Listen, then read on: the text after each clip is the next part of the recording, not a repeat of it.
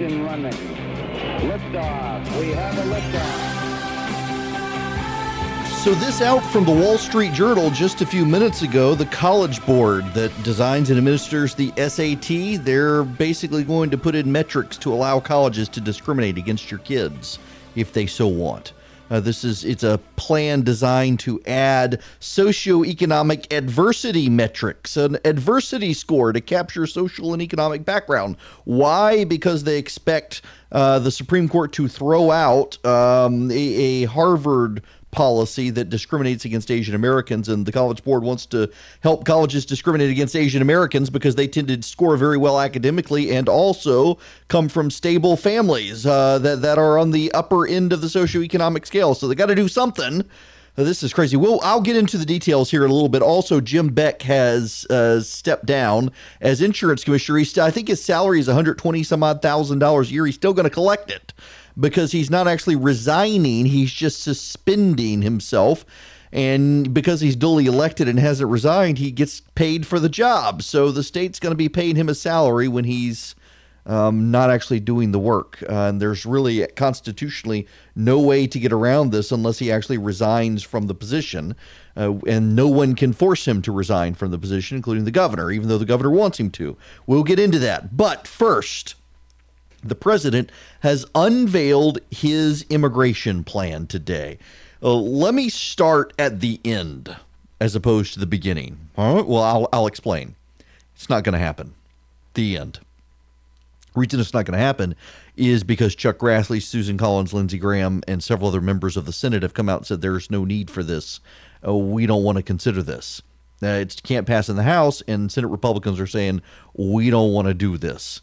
In fact, the president has privately consulted behind the scenes through Jared Kushner on this immigration plan, but Republicans don't want to pursue it. However, the president has an argument, and it's a Georgia argument for why they should do this. Let me explain this to you. McKinsey, the McKinsey Consulting Group, they do all sorts of studies, economic studies and whatnot. Well, McKinsey and Company decided to do a study on their own. They weren't paid by anyone, but they decided to do a study of Georgia's economic trends. And there are some worrying signs for Georgia economically. Let me read you some numbers. According to McKinsey, Georgia has unfilled job openings in several sectors in 2018. 28,800 available jobs in transportation and logistics, 22,300 in sales, 22,200 in computing, 20,300 in healthcare, 16,700 in office and administration. Again, these are the number of jobs that are not filled. We are in an employment crisis in Georgia, or at least we're heading into one, not because we have too many unemployed people, but because we don't have enough people to fill the jobs that are available. So, by the way, this goes back to Chris Burns from Dynamic Money was here 2 weeks ago, and he made this point about the current economic news in the state. It is so good right now. There are so many openings that if you want a new job, go market yourself. Get your resume together and start shopping it around. We are at a full employment situation. There are a massive number of jobs that are not being filled in the state. Again, let me read you the numbers. These are the 2018 numbers from the McKinsey & Company in Georgia.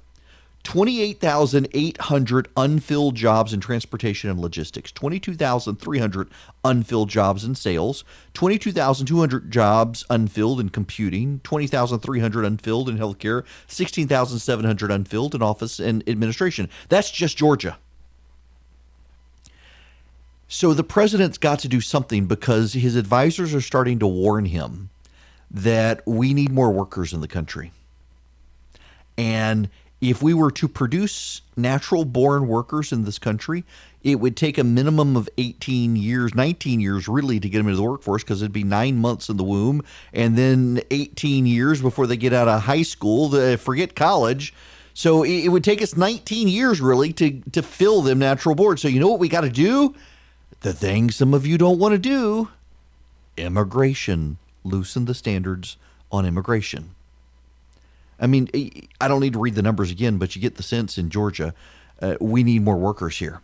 We can lure workers from other parts of the country, but if you lure workers from other parts of the country, well, take, for example, do we really want a bunch of people from California coming here? I mean, that was one of my chief objections to Amazon, bringing a bunch of skinny jeans wearing hipsters from Washington down to Georgia with their Washington atheistic, progressive, hostile to Christian values. And then no point. But where are we going to find the people if we're not attracting them from other states? And by the way, if we did attract them from other states, then those states suddenly have employment problems because you got to fill the jobs in those states. So the president's got to do something, and his solution is to open borders. Now, not open borders in the way the left wants open borders. Essentially what the president is doing is he wants to be able to open the border to more immigrants who are already skilled, already have the skills. But he also wants to open schools to immigrants who not only potentially have the skills, but could also then stay here. See, it's no good for us to be bringing people into this country, educating them, and then having them go to China or elsewhere. We got to find a way to keep them here. And so that's what the president's policy wants to do. Currently, only about 12% of immigrants are admitted into the country based on employment and skills. 66% are admitted based on family connections. And the president wants to flip those around. So 57% of the people who are coming would be based on employment. 33% would be based on family connections. The president, as he said all along, he wants to prioritize family connections based on either bringing children or bringing spouses or bringing parents in, not the extended family of first cousins, second cousins, first cousins once removed, aunts and uncles. So he wants to reshape that balance, but he really wants to make it easier for employers to bring into this country someone from abroad who wants to work in this country. Now, one of the things that this policy from the president, this rollout, doesn't touch is the Dreamers. This plan that the president's rolling out today takes no position on current illegal immigration.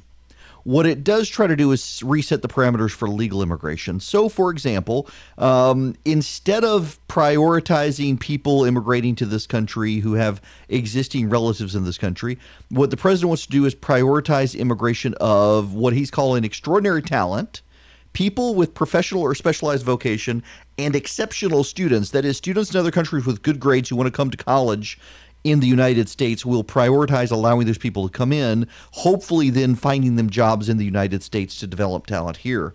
A real world situation here. I was not an immigration attorney. I had to help a guy with an immigration situation when I was a lawyer, and he was a soccer coach.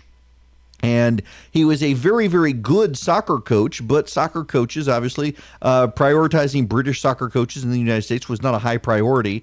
Even for, at the time, it was the Bush administration. It wasn't. He had a job here.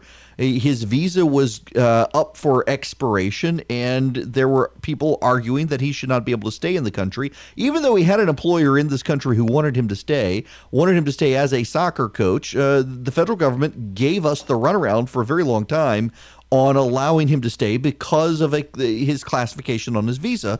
There were Americans who could have done the work. The problem was there just actually weren't any Americans who wanted to do his job, and it was a convoluted, burdensome, bureaucratic process to try to keep a British soccer coach in the United States working for a private American school who wanted to keep him. Eventually, the situation, we were successful, but it was still a pain in the butt to do.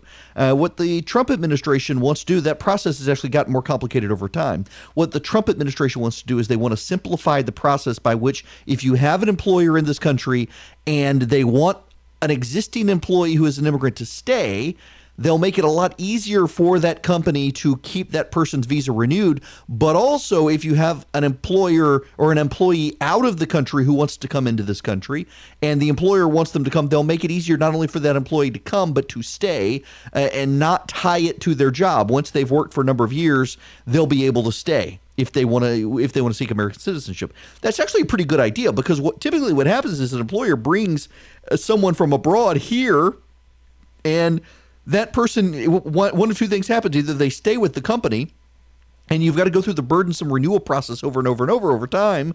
Or eventually they decide, you know what, I want to go work for someone else. I can get paid more. I want to stay here. I can benefit another company. And there's a just nightmare process of trying to make that move. And so this will streamline that. The Trump administration is saying that this is a Byzantine process, Byzantine bureaucracy, very complicated, convoluted, hard to follow. It drives up costs. People have to hire lawyers. They shouldn't have to do that. They should be able to do it themselves. And we should prioritize finding people who want to come here to work, not people who want to come here because their family's already here. That sounds like a no-brainer to me. It sounds like a good idea. Of course, again, let's go to the end of this. Congressional Republicans are right now saying this isn't a deal starter. We don't even want to consider this. We're headed into an election season. We don't want to do this. The president's team this afternoon, though, is signaling he intends to make this a campaign issue if the Democrats won't go along with it. But the subtle hint there, he's saying if the Democrats won't go along with it, but the subtle implication is if the Republicans in Congress won't go along with this, he's going to make it a campaign issue whether they like it or not, because he really wants to do this. This president wants an immigration deal. Again, though, because I'm seeing people tweeting and emailing, this has nothing to do with he's not taking a position on the Dreamers. Illegal aliens are already here. This is only about fixing, streamlining, and making more simple the existing immigration process, legal immigration process into the country. I've been a Quip user for a long time. I saw an ad on Instagram for Quip, decided I'd give them a try, and I love them. And I want to take a time out from the show to tell you about Quip, but Quip has something new that I want to tell you about. A new brush, same as the original version, but tweaked for size-down mouths. Kids are inspired to brush better and more often with oral care that looks and feels like the products adults use in their life.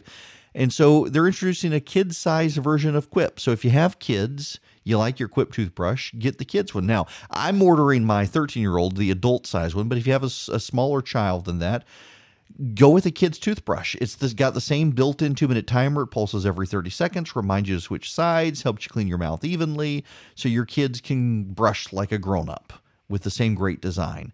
Now, Quip starts at $25. Every 3 months, you get a new brush head for $5 to keep your toothbrush fresh. But if you go to getquip.com/Eric right now, you can get your first brush head refill pack for free.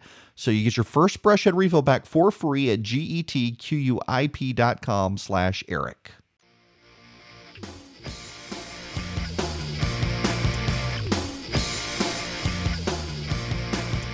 I have a totally selfish thing to ask. I apologize in advance. I am really close to 10,000 followers on Instagram. And it's like the one place where I don't get political. In fact, if you were to go there today, you would actually see I'm like making overnight pizza dough for my pizza oven.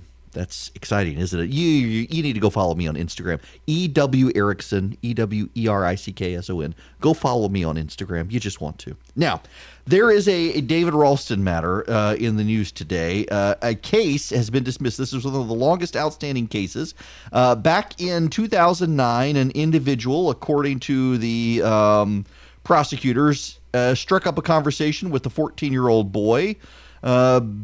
Eventually, they went to dinner, went back to the man's townhouse to watch a movie, and ultimately engaged in adult activities in the bedroom. Well, the case has been dropped against this individual. He was 29 at the time. The boy was 14. This was in 2009. It's gone on for 10 years, and prosecutors are dropping the charges now, saying essentially that the victim didn't want to cooperate. The victim says he didn't even know that the case hadn't been resolved, that he was happy to cooperate. But this has gone on for so long that they've lost, that they basically decided to drop the case. Ralston has delayed this thing since 2009. When we come back, there's another case that Ralston has continued to delay the case. He finally ditched the client when the client said he paid Ralston to keep dragging out the case. He just now ditched this client. We're going to talk to the victim of the alleged attack when we come back here on WSB.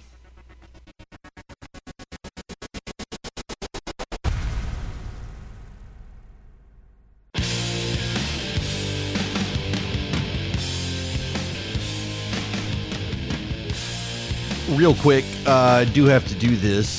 Just south of Douglasville, there's a big thunderstorm right on the Douglas and Carroll County lines. And then if you're headed south, down 41 through Irondale, it is raining. South of Noonan as well, there is some rain out there. Otherwise, we're looking good. Some sprinkles in the area. As I've been mentioning this week, the Republicans are convening in Savannah this weekend to pick a new chairman of the party and also to deal with the crises and scandals that are breaking out within the party. The Jim Beck situation, he has stepped aside, not resigning though, so he'll continue to collect his salary. And then what to do with David Ralston as well. David Ralston has represented a number of people who are criminal defendants whose trials have been delayed for a very long time. One of those is the pending case, State of Georgia versus David Schell. Mr. Schell, a repeat offender with prior convictions for battering women. One of the women who says she is a victim of Jaden Schell, in fact, the pending case waiting to go to trial, is Jaden Carpenter, who joins me on the phone. Thanks very much for joining me. You're welcome. How are you today? I'm good. How are you? I'm dandy, thank you. Now, there are 5 counts in this case. There's aggravated assault, family violence, battery, family violence, a third count of battery, family violence, a simple battery, and a recidivist charge. And this case has been going on now. The indictment was December 2014. And if you wouldn't mind, would you tell the audience what led to the indictment?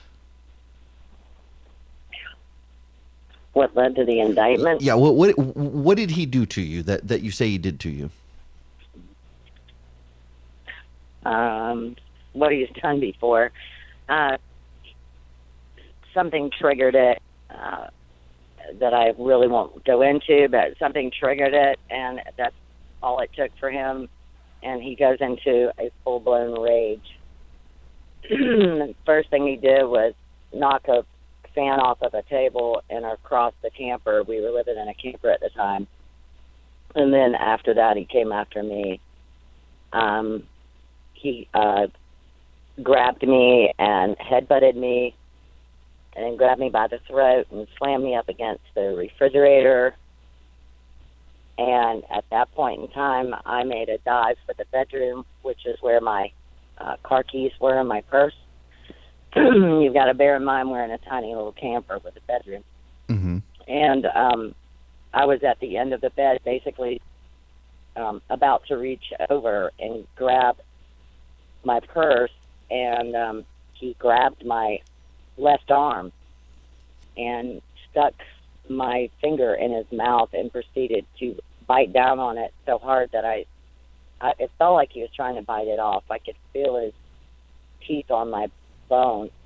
And of course he left my right hand free, so I started, slapping him and knocking him in the face and trying to get him to let go because it was hurting so badly.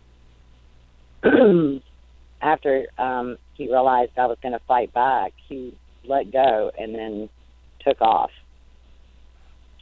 Oh, and I forgot to mention he spit on me multiple times too. But and I called 911, Mm-hmm. and they caught him down the road because he tried to run off like he always does.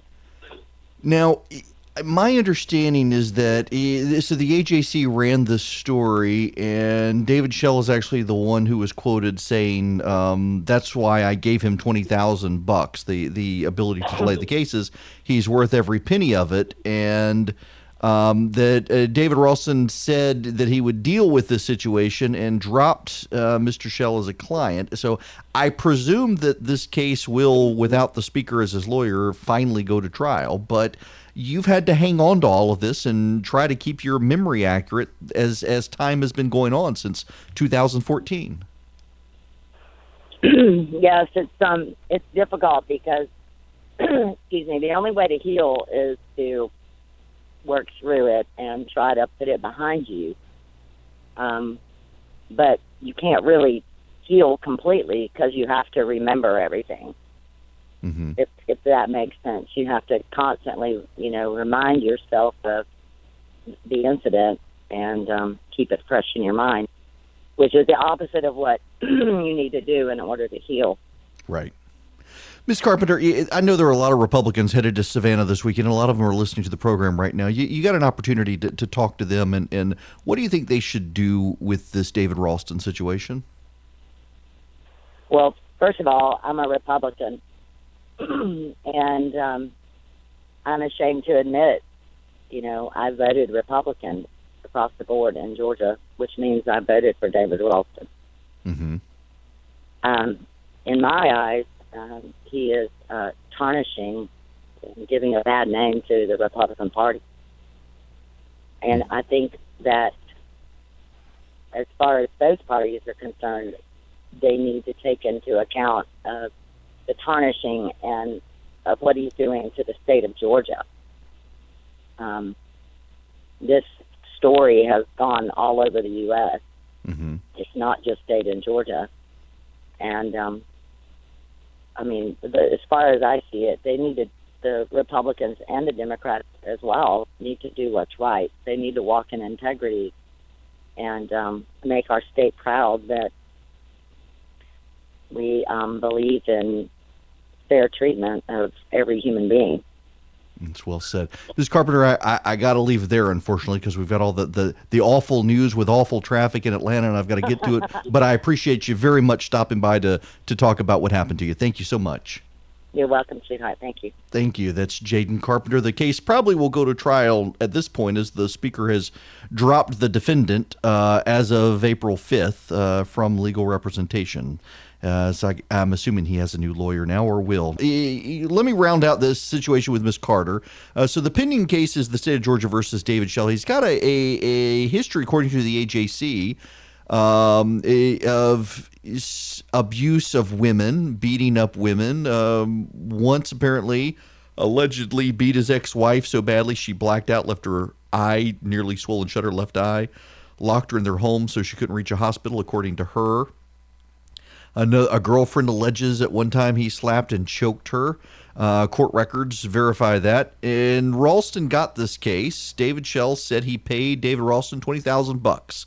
That he was worth every penny of it, in part because Ralston would drag this case out. It wasn't a smart thing of him to say. The Speaker said he would deal with it, drop the guy as a client. Well, here are the continuances, just so you get a picture of this. The indictment came in December of 2014.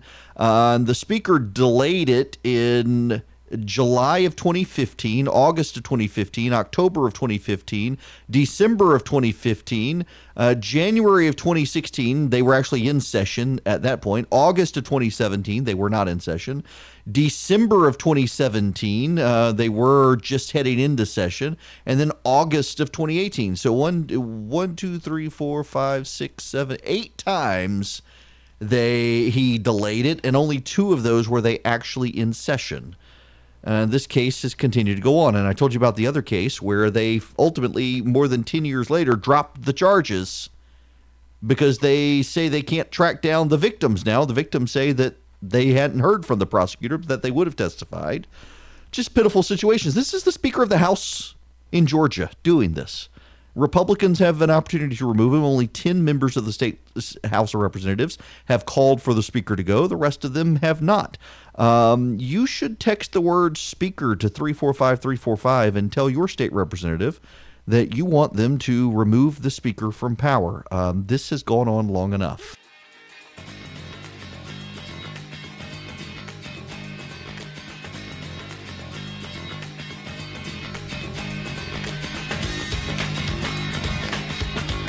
Welcome back. It is Eric Erickson here, Atlanta's Evening News on WSB. The phone number, if you want to be a part of the program, 404-872-0750, 1-800-WSB-TALK. And we're going to go to James in Marietta. Welcome to the program, James. Hi, Eric. I love the show. Thank you. The Democrats are going to turn this Ralston thing into a national story next year. So I'm wondering, us as citizens, can we use our First Amendment right to petition to compel the legislature to bring the Ralston bill to a vote? Yeah, well, you can urge them to, but you got to urge your individual state representatives to push it and to sign it. Only 10 of them have. Most of them have not. And I'm making it really easy for folks. If you text the word Speaker to 345-345. You'll get back a link, and if you follow the link, you can email your state representative, you can tweet your state representative, and you can call your state representative right from what I sent back to you, this link. You'll be able to put in your phone number, and your phone will ring. You'll hear my voice, say, I'm going to connect you to your state representative. Now, the office is closed in a few minutes, but go on and get the link back, and you can do it tomorrow. And call him and tell him he needs to go. He needs to resign. He needs to step aside. Look, if Jim Beck can step aside, David Ralston can step aside. Jim Beck is one man indicted. David Ralston is one man who has held up justice for a decade for lots and lots of cases, denied justice to lots of people who are victims of crimes. For a law and order party, this is something that should not be acceptable at all. This is something. Now, when we come back, we do need to play out this Jim Beck situation, what happens there. David Schaefer versus Scott Johnson for the Republican chairmanship, that's heating up. And is there going to be war with Iran? Hearing a lot of Democrats and reporters say there's going to be. The president's now spoken on the issue. He says, no, there's not. I'll tell you what I know.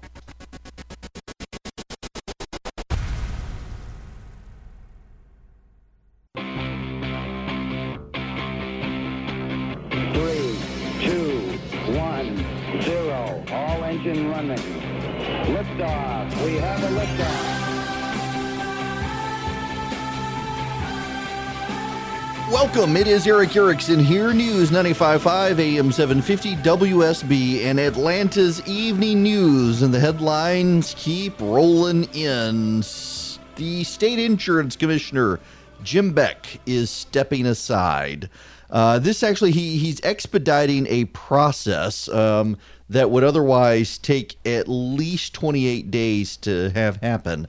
What does this mean? Well, the governor has suspended the insurance commissioner. The insurance commissioner cannot self-suspend. But under Georgia law, after 14 days following an indictment of a statewide official, the governor, under the Constitution, the governor can convene a panel that will look at the charges the indictment is based upon and decide if they relate to that person's job. And if they do, the panel can tell the governor, suspend the person and put someone new in.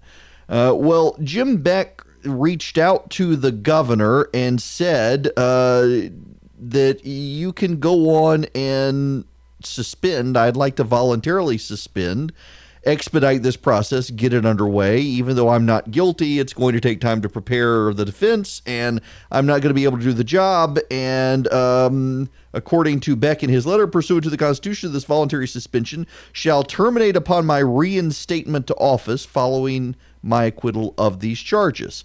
So the governor has issued an executive order, whereas Jim Beck was indicted on May 14th on multiple felony counts, whereas Mr. Beck transmitted a letter requesting to be suspended. Now, therefore, pursuant to the authority vested in me as governor, Jim Beck is immediately suspended from the office of Commissioner of Insurance, pursuant to my authority in Article 2, Section 3, Paragraph 1 of the Georgia Constitution. So Beck is now out, but there's a problem. Not really a problem, I guess, if you're Jim Beck. Taxpayers may not like this. According to the AJC, even though suspended, he will still legally be entitled to his salary. Now, why is that? Because he is still technically the insurance commissioner. According to the AJC, while suspended, Beck will continue to draw a $120,000 a year commissioner's salary. Now, Bob Trammell, the House Minority Leader, saying that Jim Beck needs to resign. The governor as well saying Jim Beck needs to resign. The judge involved, Russell Vineyard, said that Beck cannot have any dealings with the Georgia Underwriters Association, and as insurance commissioner, he's got regulatory authority over the association, so he can't have anything to do with it. So he had to step aside. Now, the governor, though, the House Minority Leader, other Republicans as well, Scott Johnson, who is running for chairman of the state Republican Party, they're all coming out saying you need to resign, not just step aside. Beck has no intention of resigning, though. He's insisting upon his innocence, so he will step aside, be suspended, still collect his salary. The deputy insurance commissioner will step forward and handle the role. Who is the deputy insurance commissioner? Well, that leads us into another story that is developing as we head towards the Republicans going to Savannah. I'll give you those details. Okay. It is becoming an issue. As the majority party in the state has its convention, it finds itself where it did not want to be. It has a reduced majority in the House, in the Georgia House, a reduced majority in the Georgia Senate. The governor's race was closer than they would have liked. You have a 2020 Senate race where the Republicans are blessed by having a lack of strong challengers right now to David Perdue. And you now have this David Ralston situation, and you have the Jim Beck situation. Likewise, there was a racial discrimination suit that the GOP had to deal with internally at the state party. So you got all these things coming on. And, well, now you've got Scott Johnson, who is running for chairman. He is the former Cobb County Republican chairman. And he's going after David Schaefer, his opponent. Schaefer was in the state Senate, ran for lieutenant governor against Jeff Duncan, lost. Jeff Duncan has come out very strongly for Scott Johnson. And he put out on his Facebook page, the David Schaefer and Jim Beck have been intertwined for decades in both business and government agencies. This includes the fact that David Schaefer sits on the board that approved all of Jim Beck's alleged criminal invoices at the Georgia Underwriting Association. As a business executive, I find it nearly impossible that $2 million could be paid out for services that were largely never rendered and someone not notice. Whether it was neglect or compliance, either way, Schaefer failed by allowing Beck to continue his scheme right under his nose. Someone not notice, I guess typo. Whether it was negligence or compliance, either way, Schaefer failed. This, of course, now turning into an issue as the Republicans try to pick their chair. Now, on top of that, the deputy insurance commissioner who will act in Jim Beck's stead is tied to Schaefer. Schaefer and Beck do have connections. Now, I've talked to a number of Republicans who are headed to Savannah, all of whom, and by the way, Schaefer is a friend. I would be voting for Schaefer if I went to Savannah. And there are a number of people I've talked to who they initially thought that Johnson may be overplaying his hand by going after Schaefer. Schaefer has a lot of goodwill built up among grassroots, but Schaefer has been rather quiet on this issue as they head to Savannah. This is going to play out on the floor there. My question is this. Johnson is willing to come out and say Beck needs to step aside and Schaefer shouldn't be chair because he failed to do this. Will either Schaefer or Johnson make David Ralston an issue? Are they going to focus on each other and the guy who's been perp walked, or are they going to deal with the Speaker of the House of Representatives? Will either one show leadership on this issue? It's very, very easy when you've got a statewide elected official who's been perp walked and indicted by a federal grand jury to say, oh, yeah, that guy, he's bad. And my opponent is tied into that guy. And it's easy for Schaefer to push back and say, look, we didn't know. The U.S. attorney says that we're victims here. He was able to do this. There was no way for us to find this. He did this to friends. He did this to close family acquaintances. He did this to us. We're victims here, too. I can't be blamed. And it's fair. Will either of them, though, stand up and actually take ownership of the issue that's actually going to hurt the Republicans in 2020?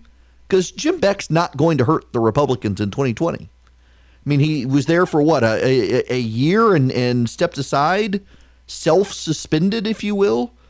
You got them all on record now, the governor on down, saying he needs to resign, not just self-suspend. Kind of like self-deportation, I guess.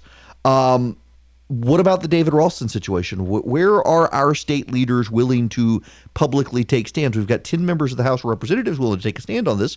What about the rest of them? What about the hard one? See, the Beck one is easy. The Beck one's an easy issue because there's an indictment. The speaker's the hard issue. And it's a real sign of character or lack thereof that we got a bunch of people in the state who know privately this is a real problem headed into 2020, but publicly they don't want to stick their neck out and take a stand. Someone needs to take a stand.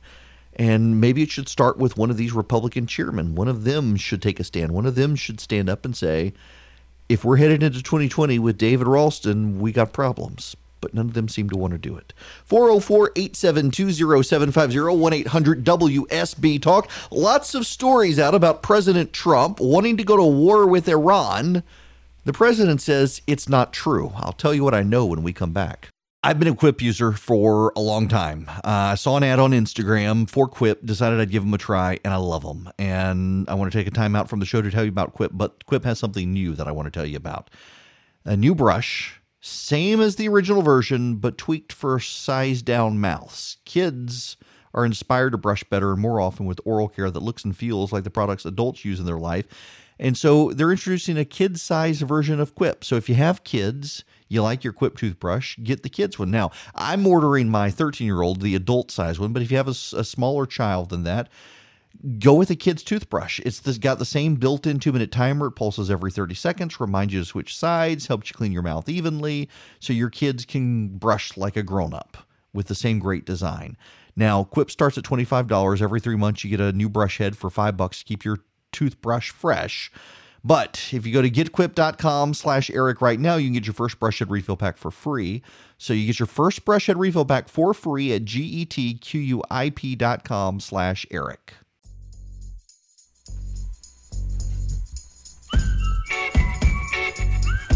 Welcome back. The phone number, 404-872-0750, 1-800-WSB-TALK. Let us go to the phones. David in Douglasville, you're going to be next. Welcome.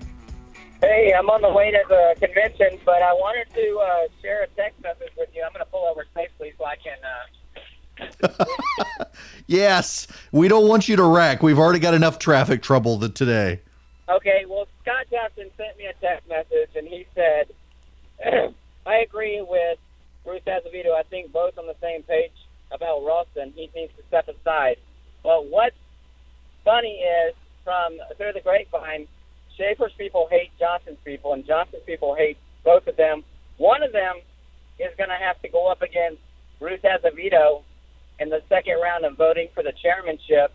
So I just wanted to know about your thoughts of, how do you think this is going to play out for Scott Johnson or Scott Johnson or David Schaefer, because they're fighting with each other, and the third guy is just sitting there on the sideline now. And I'll hang up and listen. All right. Well, first, drive safely down there, David. I do think that the fight is between Johnson and Schaefer, and frankly, I think either would be good. We're blessed to have two really good, competent people running for chair of the party. And you've got Scott Johnson has Jeff Duncan's support. That may help him. I don't know. It's going to be between those two, though, I think.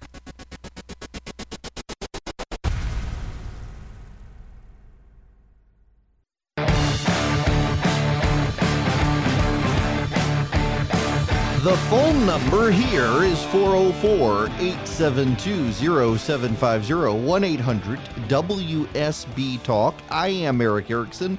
This is Atlanta's Evening News, and I'm going to talk to Bob in Cartersville. Bob, welcome. Hey, Eric. Thanks for taking my call. Sure. Hey, my question is, who is the majority whip in the House, and why not put a lot of pressure on that person?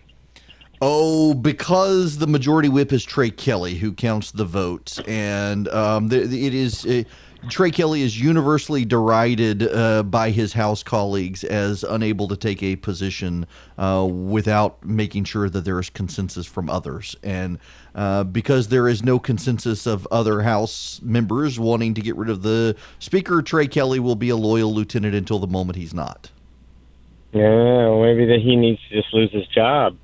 Well, but, I mean, the same people who won't oust the Speaker, they're not going to oust Trey Kelly. The problem here, honestly, is Barry Fleming, who is a great guy, by the way, and I don't mean to sound critical of Barry Fleming. Barry Fleming is the head of the House Judiciary Committee. And multiple of his colleagues tell me if Barry Fleming were to come out tomorrow and say it's time for David Ralston to go, the David Ralston would be gone. But Fleming would like to, I am led to believe, be Speaker of the House.